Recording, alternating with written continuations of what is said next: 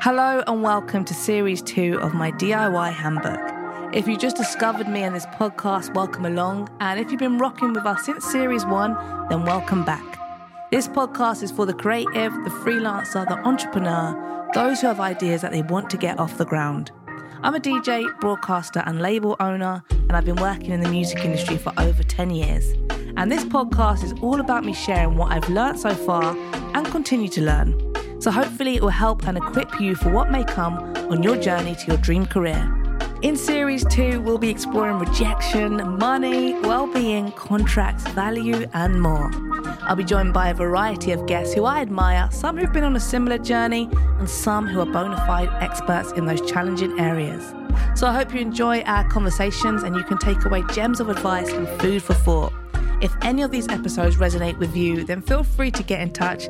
Give us a follow on Instagram, DIY_handbook_, or follow me directly at Jams Supernova. All right, let's dive in. I hope you don't mind if in this episode I get a little bit more vulnerable with you. I want to share the story of my relationship with my partner. We've been together for almost 7 years and we got together just as my career was taking off. He is a massive part of my story and I wanted to revisit our journey, the bumps in the road, the impact that we've had on one another, and to compare notes. Does he see it the way that I see it? You're about to find out. This is how we made it work while chasing our dreams. So in the last season, we looked at friendship, when work friends become your best friends. Now, with this season, I've loved actually relating some of the previous topics to new topics going forward. And I thought what would be really nice is, in this episode, is looking at love and the relationship of love. How do you make a relationship work whilst you're chasing your dreams? The balancing act of love and a career. And who better to talk to than my actual partner, Sam? Sam, Interface, hello. Welcome to the podcast. Hello, Jamila, Jam Supernova. It's a weird one. I think this is going to be the hardest episode for me to do because I think it's the most personal episode. It's a strange one to really talk about your love life. It's one thing to share pictures on Instagram and things like that. It's another thing to actually sort of talk it through and with the person in question as well. You're telling me? Yeah, I know. So I'll try not to be too controlling. Wink, wink. But I'm looking forward to this candid conversation. So I guess the first part is we should start off with, Sam, what do you do? How do you describe what you do in your work career? My work career, I guess I am first and foremost a music producer and engineer, I guess. Stroke artist, stroke creative, stroke record label owner. Basically, I work in the music industry. Music is my passion, especially music technology and being in the studio. And I do whatever I can to sustain myself living with my hobby as my job. Yeah. What's so crazy and maybe weird to some people is that I was a fan of you before I got with you, which I feel like in another world might not have worked. So I remember you were part of a duo called Just Now. And you made really forward-thinking club music, which was inspired by the sounds of Trinidad in the Caribbean, with your Trinidadian co-producer. And I remember being on Represent Radio, which was the youth station I was on at the time, and I would steal music from Mr. Jam. Whatever he played, I would play it then, the following week on my show, whatever I could get my hands on. He used to support us a lot. Yeah, he did. And I remember playing you guys and thinking, wow, this is such cool music. Like, this is really, really, really interesting. So I was always aware of you musically and a fan of you musically. I didn't know what you looked like, but I was aware of Just Now. And then I started working on a radio show with Toddler T. I was producing his Radio 1 show, and again, those worlds collided. He played a lot of music that was inspired by the Caribbean, but with a UK twist on it. So you would then often every year come on his show to represent Carnival, right? Yeah, I guess I don't know about every year, but a few, like at least 2 or 3 times, didn't we? I mean, it's quite a lot. When you were working, yeah. It was an annual thing, wasn't it? Yeah. And that is how we first met, really, is, in terms of actually meeting in person, was through Toddler's Show on Radio 1. It would be 1 a.m., the Thursday before Carnival, a couple of Thursdays before Carnival. And what I find so funny is that I actually don't remember you from the first couple of years. But I do remember the third time you came on the show. We got you guys all dressed up in feathers and boas for Carnival. And that year I remember you because then you added me on Facebook after. Ooh. Big up Facebook. Was that a slight move, or was it... Because I just thought of it, oh my God, he's going to send me loads of music now. I don't think it was like at that time like in a romantic sense. From my head, it was just kind of like, oh, there's Jamila from Toddler's Show. She's cool. I'm going to add her. Who knows? Maybe. I don't know my mindset back then. I think it was, I'm going to send her lots of music. I think it was that. I definitely didn't see it as anything sort of more romantic. I didn't see it as that. I just thought, yeah, he's gonna send me music, because then I had become the producer, so I had a bit more authority around these parts of town. But when we actually got together, this is how we got together. So we'd had these obviously meeting sort of friends of friends, but we got together at a great festival. It was my first ever festival playing at a festival called Bestival, which was founded by Rob the Bank. And Great it was on festival. It was so good. On the Isle of Wight, you travel there by boat. It's a weekend full of debauchery and great music and being on an island. Really, it's kind of what it feels like. And we had a lot of friendship. All of our friendship groups kind of melded together. I'd gone with my cousin and one of my best friends, and I was 23, about to turn 24, like living my absolute like best life. Everything there was for the first time, DJing for the first time, partying in certain ways for the first time. And I just loved it. And I just remember you trying to dance with me or on me, whine on me in a Caribbean way to disco, which I thought was very strange. Yeah, I don't actually remember that. And I always find this story quite uncomfortable. It's what happened. It's what happened. You tried to whine on me to disco. My only vague recollection of that night is, maybe either Kerwin don't blame him, or Slick Don. I think we were with Slick Don as well. Big An up MC Slick from Don, Birmingham. MC from Birmingham. Both of them very kind of flirty men, I would say, and I feel like they were kind of egging me on to flirt with you, shall we say? And one of them was anyway.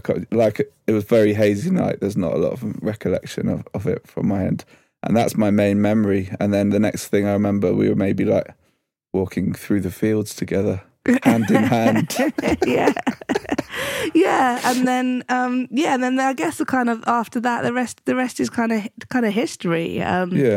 We started to date after that, so it was quite sporadically, I think, wasn't it? Like. After that, I probably didn't see you again for a month or two. No, because you were living in Bristol and I was living in London. But up until that point, I had been kind of really like anti sort of being with anyone in the music industry. I think I had thought that maybe it wasn't like professional to sort of, I guess, like shit where you eat. And, if you shit where you eat enough times and people know each other, it's quite a small industry. So I think I had been quite hesitant about... just about kind of being mindful of getting with anyone seriously in music. And I just wondered, as a male, was that something that would have crossed your mind at any point? Not with me, but in general.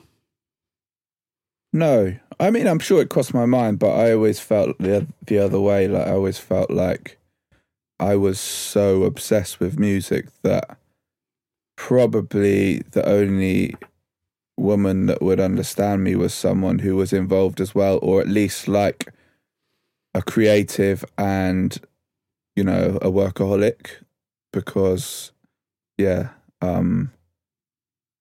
it's it's more than a full-time job, this music game. It's kind of it's a lifestyle. It's all consuming. It really is. And I think when you love what you do so much, and what you do is an extension of you and your personality, then it is very hard to separate the man or woman from the music.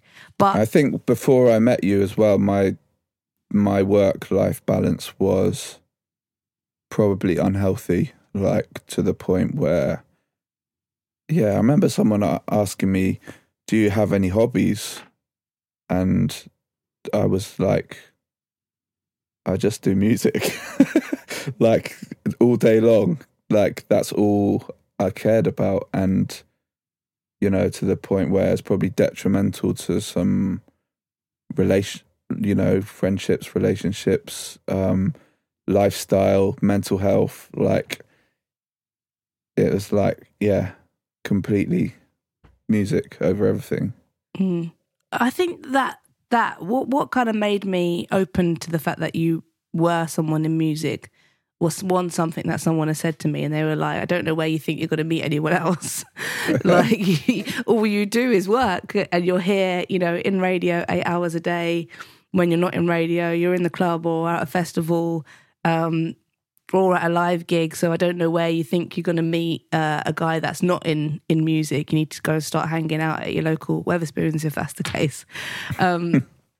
So that was kind of like, and he was like, and it's not, and it was coming from a male as well. And he was like, it's not, why is it such a bad thing? Maybe he had a similar sort of viewpoint to you about having a shared love and a shared passion.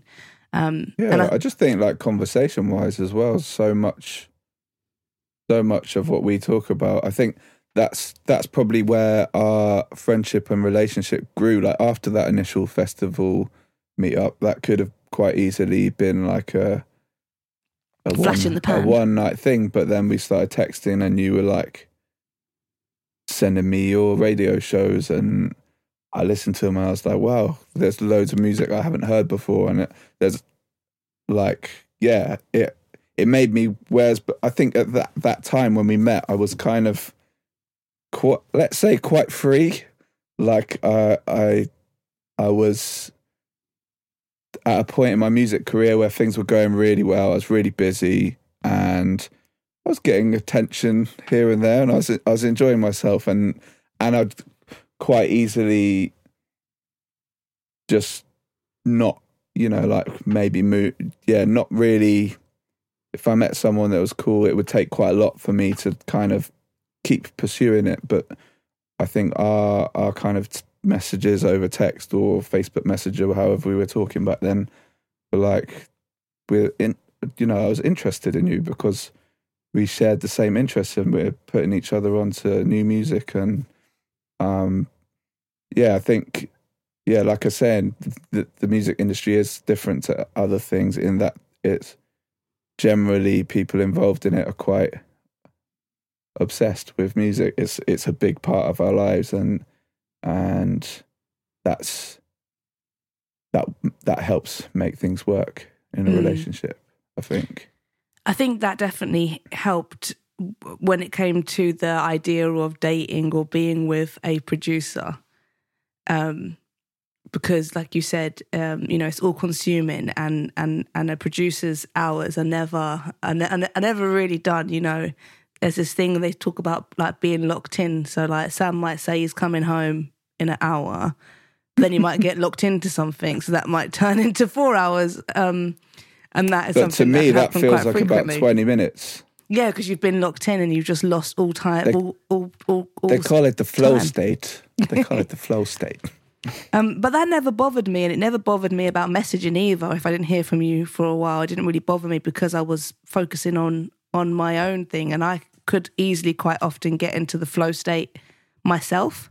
And I think we had quite similar like working hours, in that I would work late because I'd be doing stuff in the daytime, sort of making money. When it came to my own career, I'd be working and hustling on that sort of late at night. So being with someone that kind of had that similar work ethic, or being around or getting to know someone that had that similar work ethic, worked for me. In a selfish way, it worked for me. Did you ever have any relationships prior when people were maybe found it difficult how much time you spent in the studio? Oh, yeah. Yeah, all of them. Yeah, that's why I'm still standing, just about. All of them. Not that I had loads, but yeah, it I think it's always a point of contention that, I think I probably did love making music more than the other previous relationships. I remember being in the smoking area, and there was a girl, a fellow producer wag.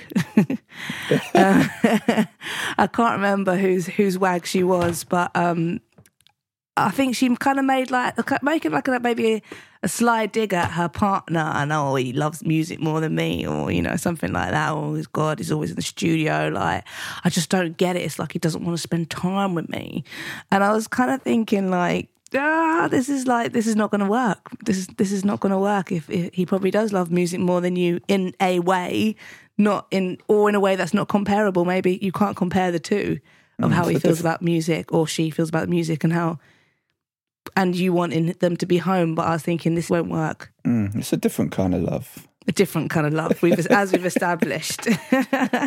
What were the sacrifices maybe that you felt on the other side? Because it's obviously very easy to be like, the man does the producing and the woman is the one at home waiting, but obviously that's not always the case. So you being with a radio broadcaster, what were some of the sacrifices or things that you noticed that the relationship would have to maybe suffer?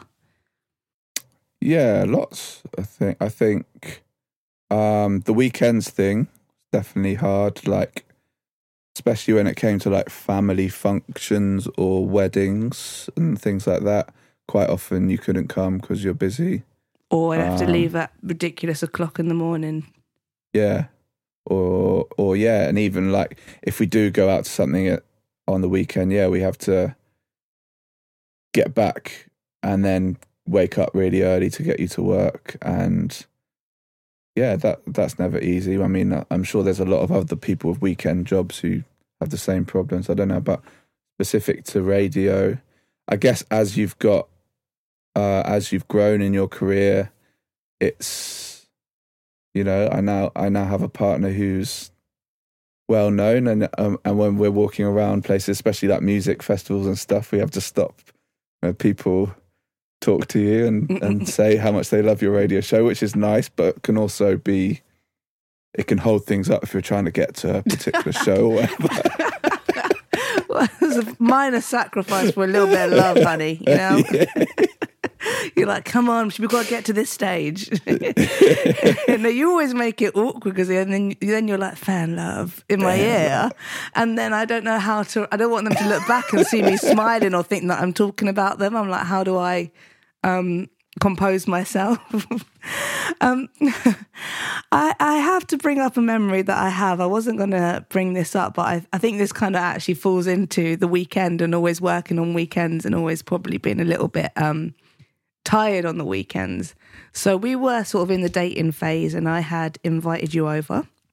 You were in London. You happened to be in London doing a gig, and I had invited you over. So no doubt I probably had work in the day on the weekend, and I came home and I thought, right, quick, I'm going to tidy the flat. Then I'm going to go to the shop and get a bottle of wine. I did all those things.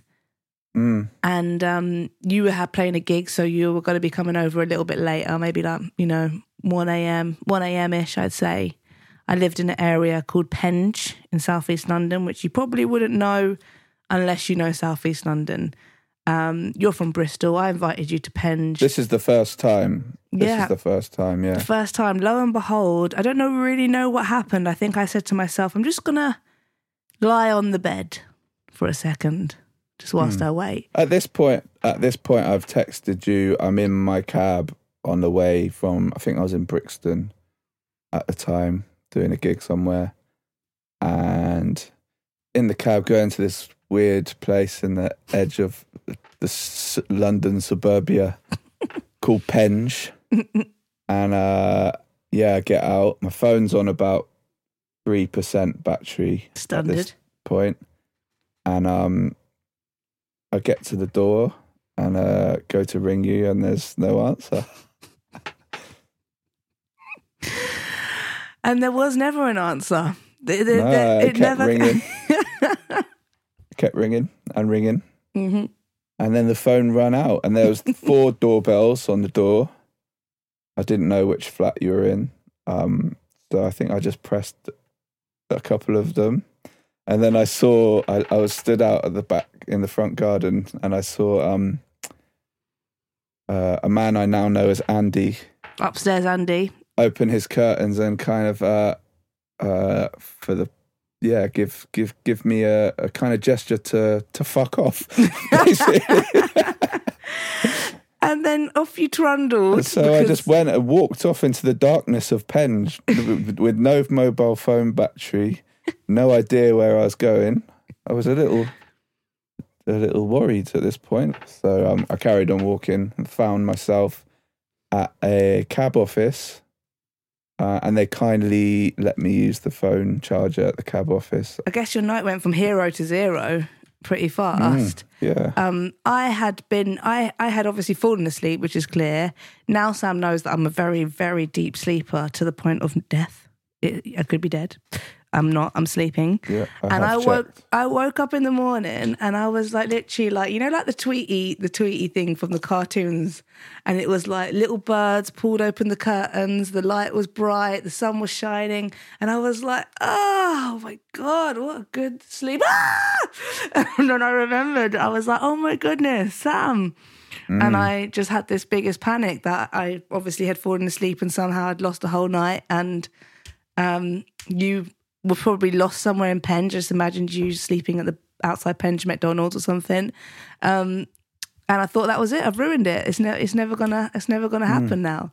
But I managed to salvage it. I thought that was it at that time. Yeah, I'm sure you did. Yeah, I managed to salvage it. I took you for dinner the next day, and I paid for it secretly, so you didn't know. But yeah, I just remember that story. I just thought that my friend Amy, who's producing this podcast, she was like, make sure you tell that story because it's an important one. I think that all added to the journey of our relationship, though. Again, yeah, it was still we were sporadically seeing each other at the time, weren't we? So kind of, yeah, it was a little dip that we navigated, and you redeemed yourself quite nicely. I did redeem myself. I came back, and I think that paying for Pizza Express really went down a treat with you, cheap date. You cheap date, you. But yeah, I guess that was a kind of like you said, it was a sort of bump in the road, and I think that kind of that goes to that balancing act of like trying to do everything on the weekend, trying to work on the weekend, trying to live on the weekend, you know, trying to love on the weekend. And that was a point at which, yeah, I definitely wasn't able to juggle it all. Clearly, my body knew me better. And it's something that I touched on at the beginning of the podcast, was saying about, you know, not wanting to, you know, at first I was hesitant about being with someone in the industry because it can be quite a small industry. So I wanted to bring up a time where the industry might have felt small to you.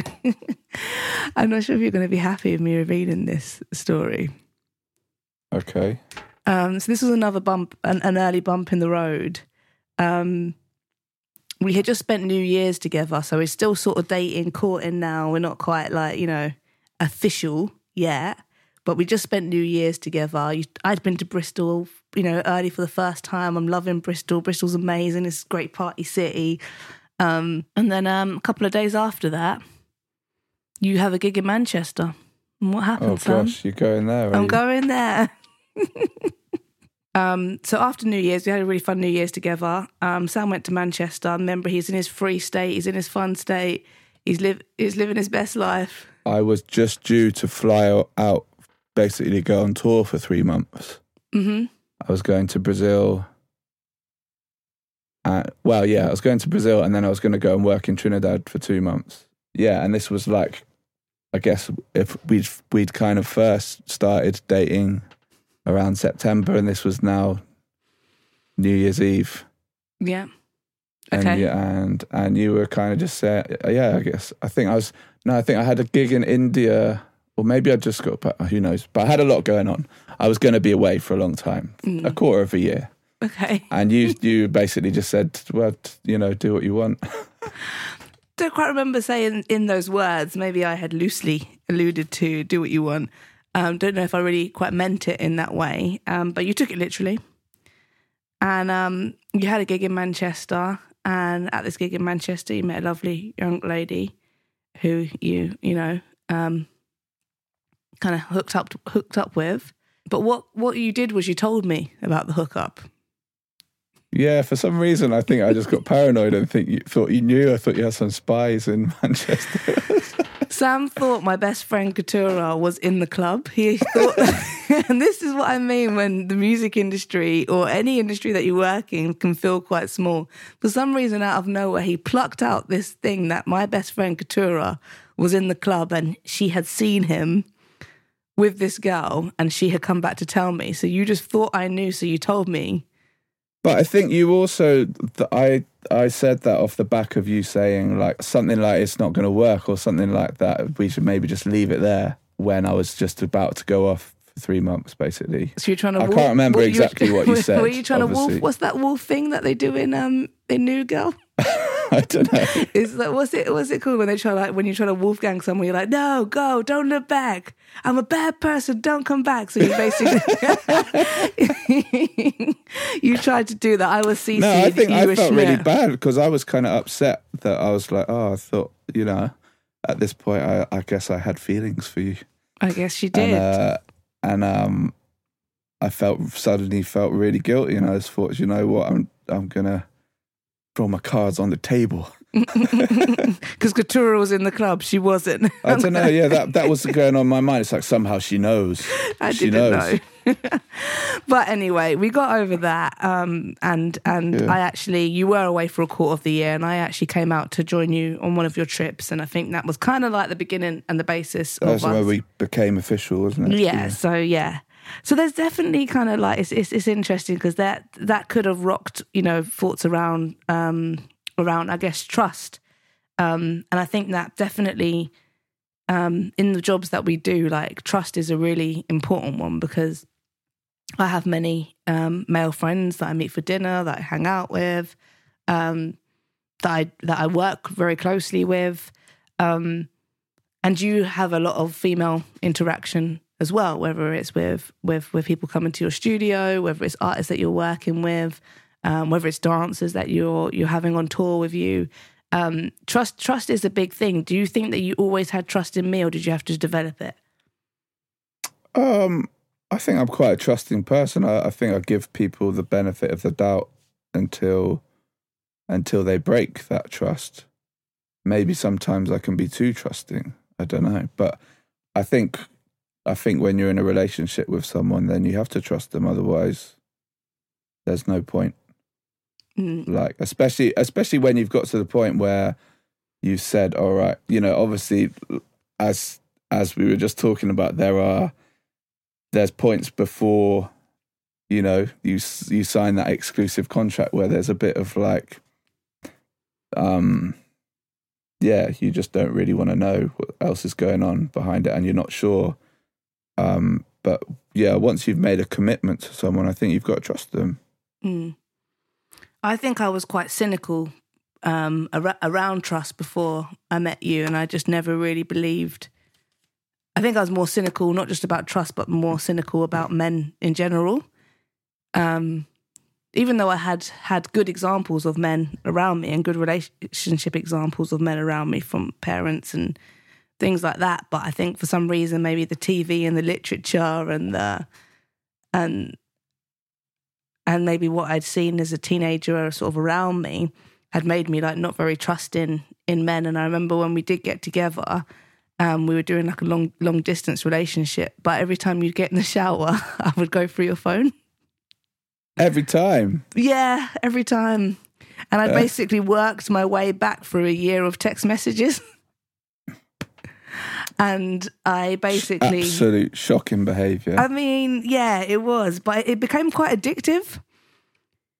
So you'd go in the shower, you know, this was over the course of maybe a few weeks. I thought it was just once. No, it went pretty deep. It's all coming out It's now. all coming out now. You're vulnerable, I'm vulnerable. But yeah, I went back pretty far. I went back a year's worth of your text messages and found something that I didn't like, obviously, because you would. It was about a time that we weren't together. But I took it upon myself to be angry about it. And I think I brought it up to you. And your response really made me feel really immature and stupid and sheepish and embarrassed for having gone on this quest to dig dirt on you. And you were just kind of like, you just looked really hurt. You were like, you went from my phone. I was like, yeah, of course I did. Yeah. You know, giving it the big, yeah, I did. And then you're like, why? Oh, but, you know, and I'm like, because people can't be trusted, or, you know, in defensive mode. And you were like, well, then what's the point in being together if you're not going to trust me? Like, that's not cool. And I think you were so calm and hurt, genuinely hurt about it, that it made me feel really, really stupid and a bad person. And that was a real lesson. And I've never gone through your phone again. Oh, I'm glad to hear that. No, I would never, like, just out of that sheer feeling of how shitty I felt about it, I would actually, like, never ever go through your phone again. I think that's something that I wouldn't want to feel that shitty again, in terms of making someone else feel that shitty either. So I think I'm at a place that you're at now, which is like trusting. Mm. Tell me about a time that we have benefited or enhanced each other's careers, because I guess a lot of what we do intertwines, and we also talk about a lot of things together as well. I don't know. There's things every day, isn't there? I think I'm constantly learning from you. I feel like at the beginning of our relationship, I was kind of mentoring you a lot more, I would say. Like, like, I remember you had a situation where you were in management and you were telling me about your management situation, and I was kind of like, I'm not sure if this is really right for you. It doesn't really, basically, I felt like you were in a bad situation, really, and I feel like I was able to use my experience to kind of push you in the right direction on a few things like that early in your career. Mm-hmm. And as you've grown and gone on, to this formidable businesswoman that you are today, I think there's loads that I learn off of you all the time, like with regards to how you run your label. I mean, I started my record label before you did, but there's loads of things that I think have helped me grow my label after watching you do your record label. Well, I wouldn't have started my label unless I'd seen you start your label. And I was so inspired by you starting your label and what you achieved in the 2 years that I was like, I just have to go for it, and do it. And I think I would have, if I hadn't have seen you up close running your label, I would have kept on putting off doing a label myself. But watching you, I was like, wow. And I definitely think you as a DJ, obviously, like I said, I was already a fan of you as a producer and a fan of you as a DJ as well. I love watching you DJ. Like, you are my favourite DJ. You annoy me when we practice together. But actually, like, technically, you're one of my favourite DJs. You're so carefree with it. You have so much fun with it. And you are really talented at the way that you DJ. And I've always wanted to be as good as you. And so there's elements of watching you DJ that I then sort of go and take. So there has been that sort of, like, I guess, that mentoring in different ways, and the ebbs and flows. And for you, you'd be kind of like trying to tell me, like, not to take DJing so seriously when I have a gig that hasn't gone well, or I've clanged it out, or, I'm getting caught up in and making a mix and trying to be a perfectionist. Like, you kind of remind me that it's meant to be fun and I need to have fun with it, and sort of take that pressure off. And something else I really think in hindsight was good to see up close with you which I don't know how you would think about it, was actually seeing your peaks and troughs. Mm-hmm. I saw you when I got with you at the beginning. You were, like you said, you were in a stride of DJing and producing with your band just now. And during our relationship, that side of things has kind of sort of, moved on. And then you've had other peaks and troughs in other areas.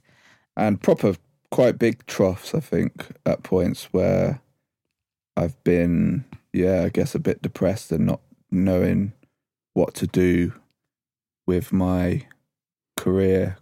Like the music industry is a tough space to navigate sometimes. I think especially around that time where I just moved to London to live with you, I just turned 30, and definitely it was, I guess, the first major trough in my music career, whereby I think we just split up with our management as Just Now, and we maybe written an album together that we were hoping to kind of get a deal for, and we couldn't get a deal for it, and then everything seemed to just fall apart, and suddenly I just felt a bit old and irrelevant, and felt like maybe this was it, and that I needed to get a real job, and I was broke and didn't really know where to go, and you pick yourself back up and you go back to the drawing board and I guess reinvent yourself and start a new project, and I started my label around that time, and started working with a lot of younger artists, and found new inspiration in being in London and being around all these new people, and made new friends, and and gradually built myself back up again, and I think especially as a music producer, you've got to keep doing that. Like there's you're hot 1 minute and then you're not, and the music industry is very fickle, but if you love what you do and you keep doing it and you do it for the right reasons, I think your times will come around. It's cyclical, and that's something I definitely know now as I'm a bit older and wiser. And I guess your priorities in life change as well. Like I definitely know now that I don't want to be DJing in a club or at a festival every weekend.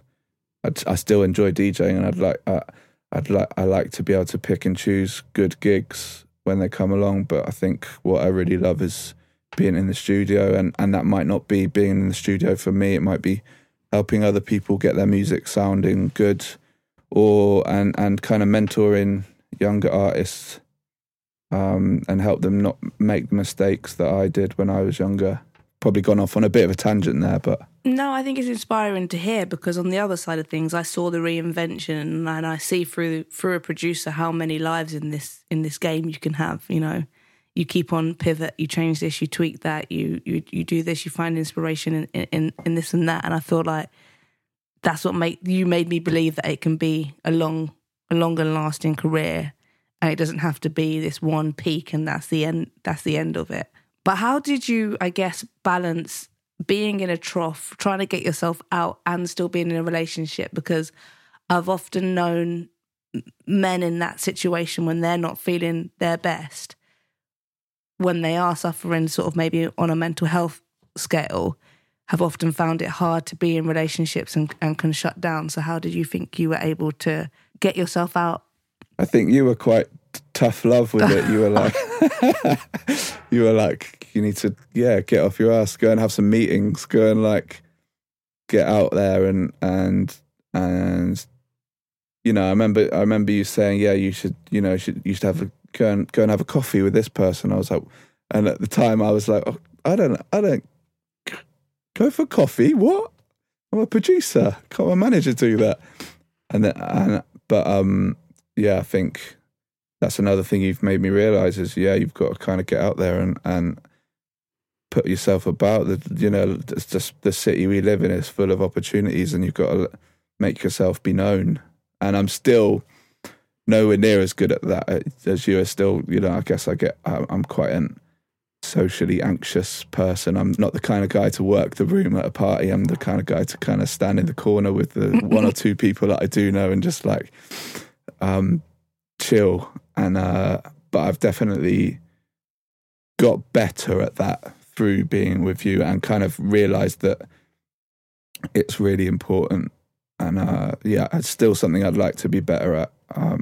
Even coming on this podcast is quite it's very uncomfortable for me to be like talking about my personal life to whoever's out there listening. But I guess that's one thing whereby you inspire me to try and get out of my comfort zone a little bit more. Oh, thank you, Sam. And now he loves a coffee. I think you have a couple meetings a month now. You do. Yeah, it's good. And I love what you do with young artists. I think that's really important. I think what you do to give back to young artists has it's just been incredible to watch. Speaking of that, we actually work together quite a bit in our roles, and often with my label, I will call on you for your services. With this podcast, I will call on you for your services when it comes to getting audio in the way that I want. Then why would I not use the person who I'm the closest to? But in that sense, I also have to respect the person who is making the audio sound good, whether that's through my label, whether that's about the podcast. And it's interesting, I remember asking you to do some masters for me for my label, so making the finishing off the records basically.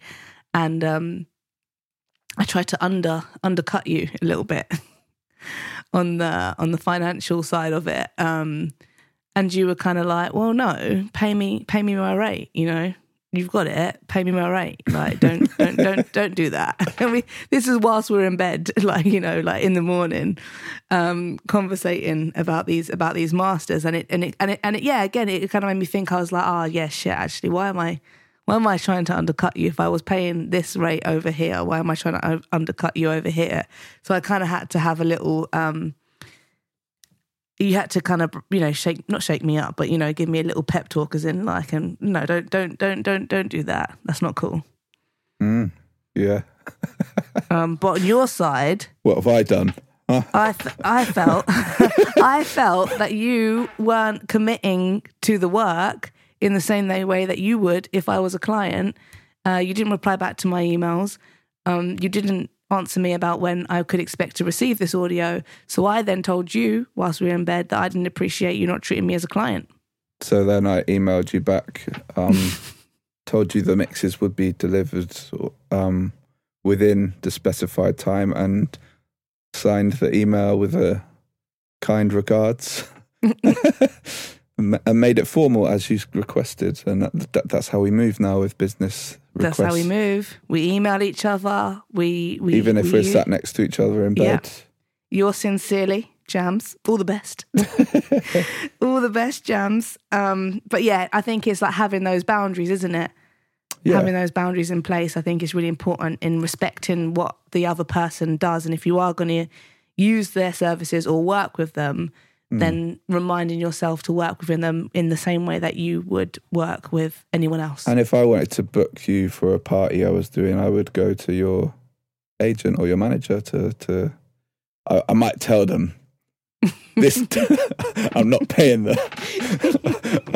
I've already negotiated the rate, but we would come to some form of agreement.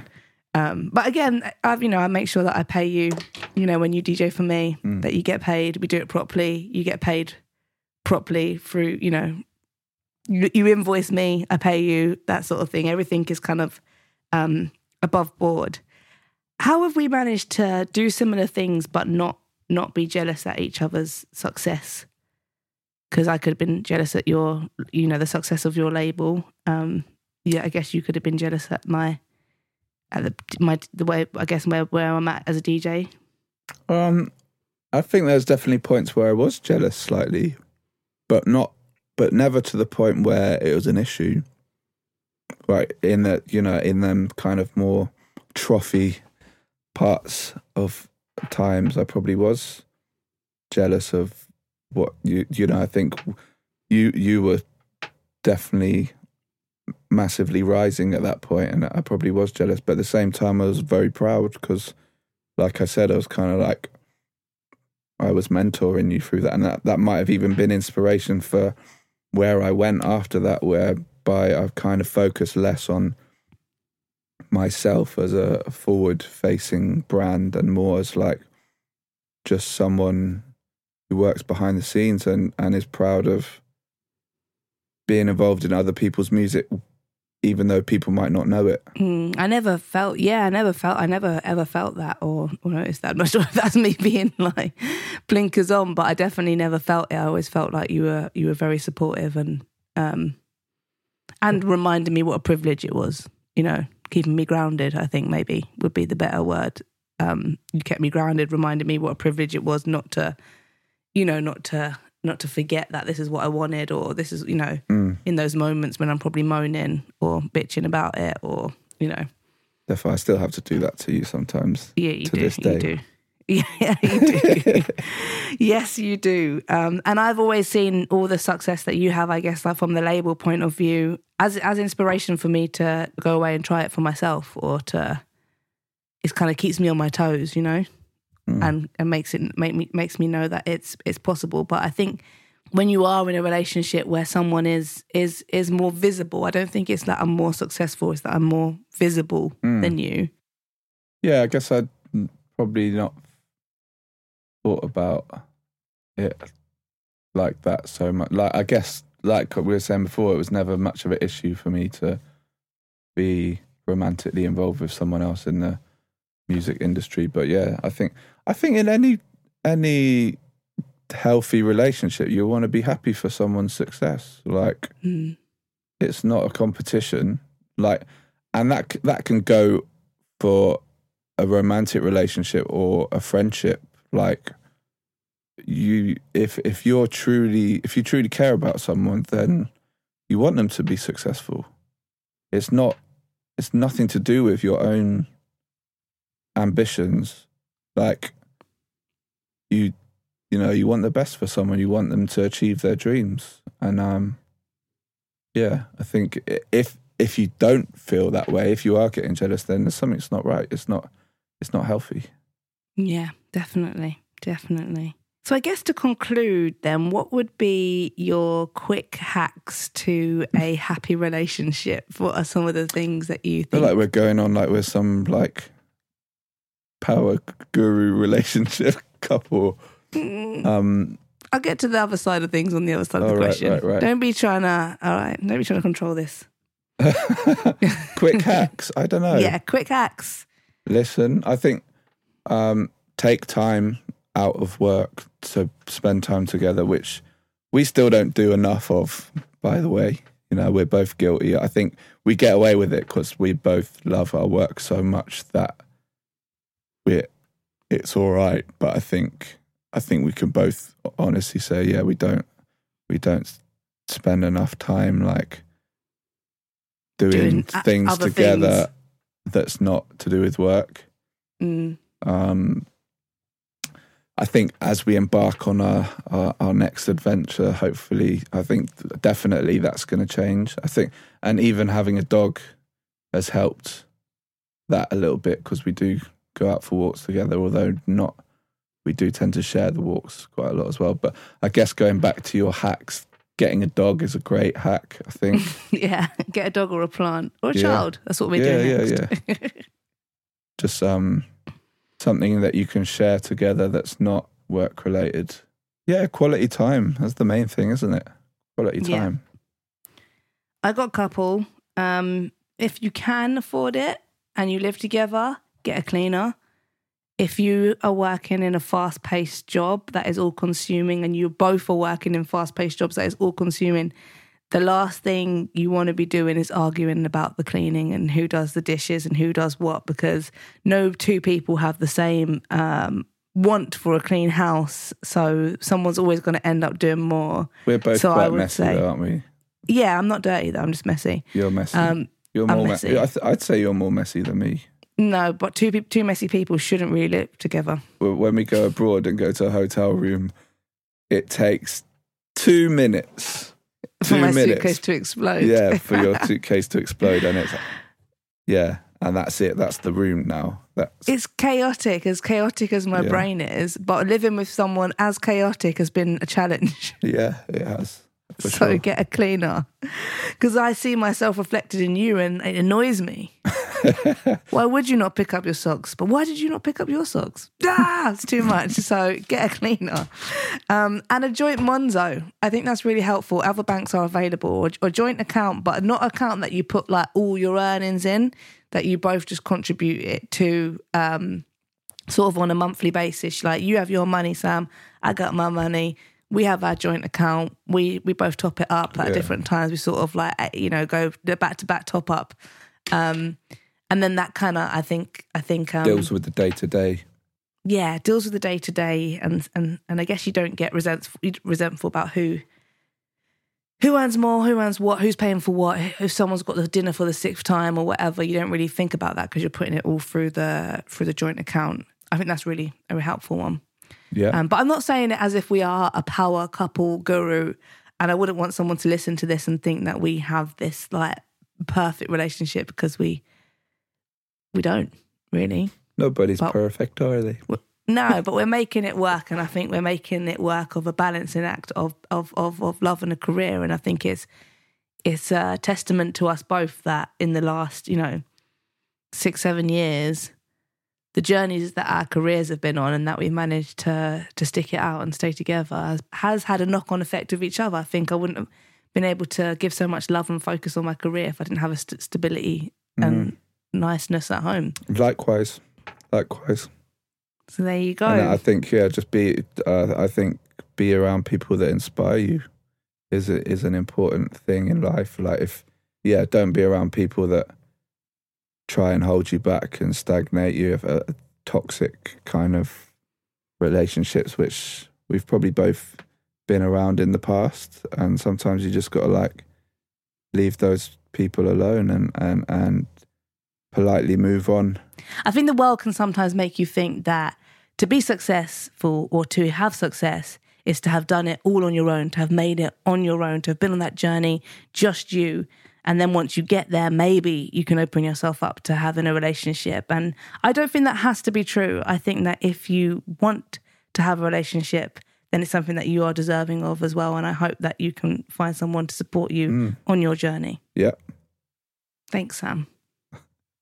No problem. It's a pleasure as always, my darling.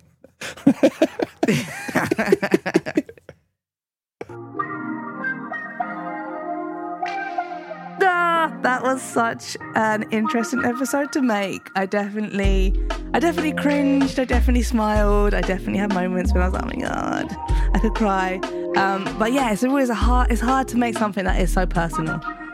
So I really hope that, I don't want you to think of our relationship as this big old glossy thing, because it's really not. As I've said sort of multiple times in the recording, I want to just reiterate it. We have some shitty times, but I wouldn't change them for the world. And one thing I loved about hearing in that conversation was just the positive impact that we've had on one another. I think it's safe to say that our careers would not be where they are without the influence that we've had on one another. And I think that's something important to celebrate and to share. Thanks for being here for this episode of the DIY Handbook. I've been Jam Supernova, and if you like what you heard, then just let me know. Leave a review, talk to me on socials, and please subscribe, because there's more great information, stories and advice to come in future episodes.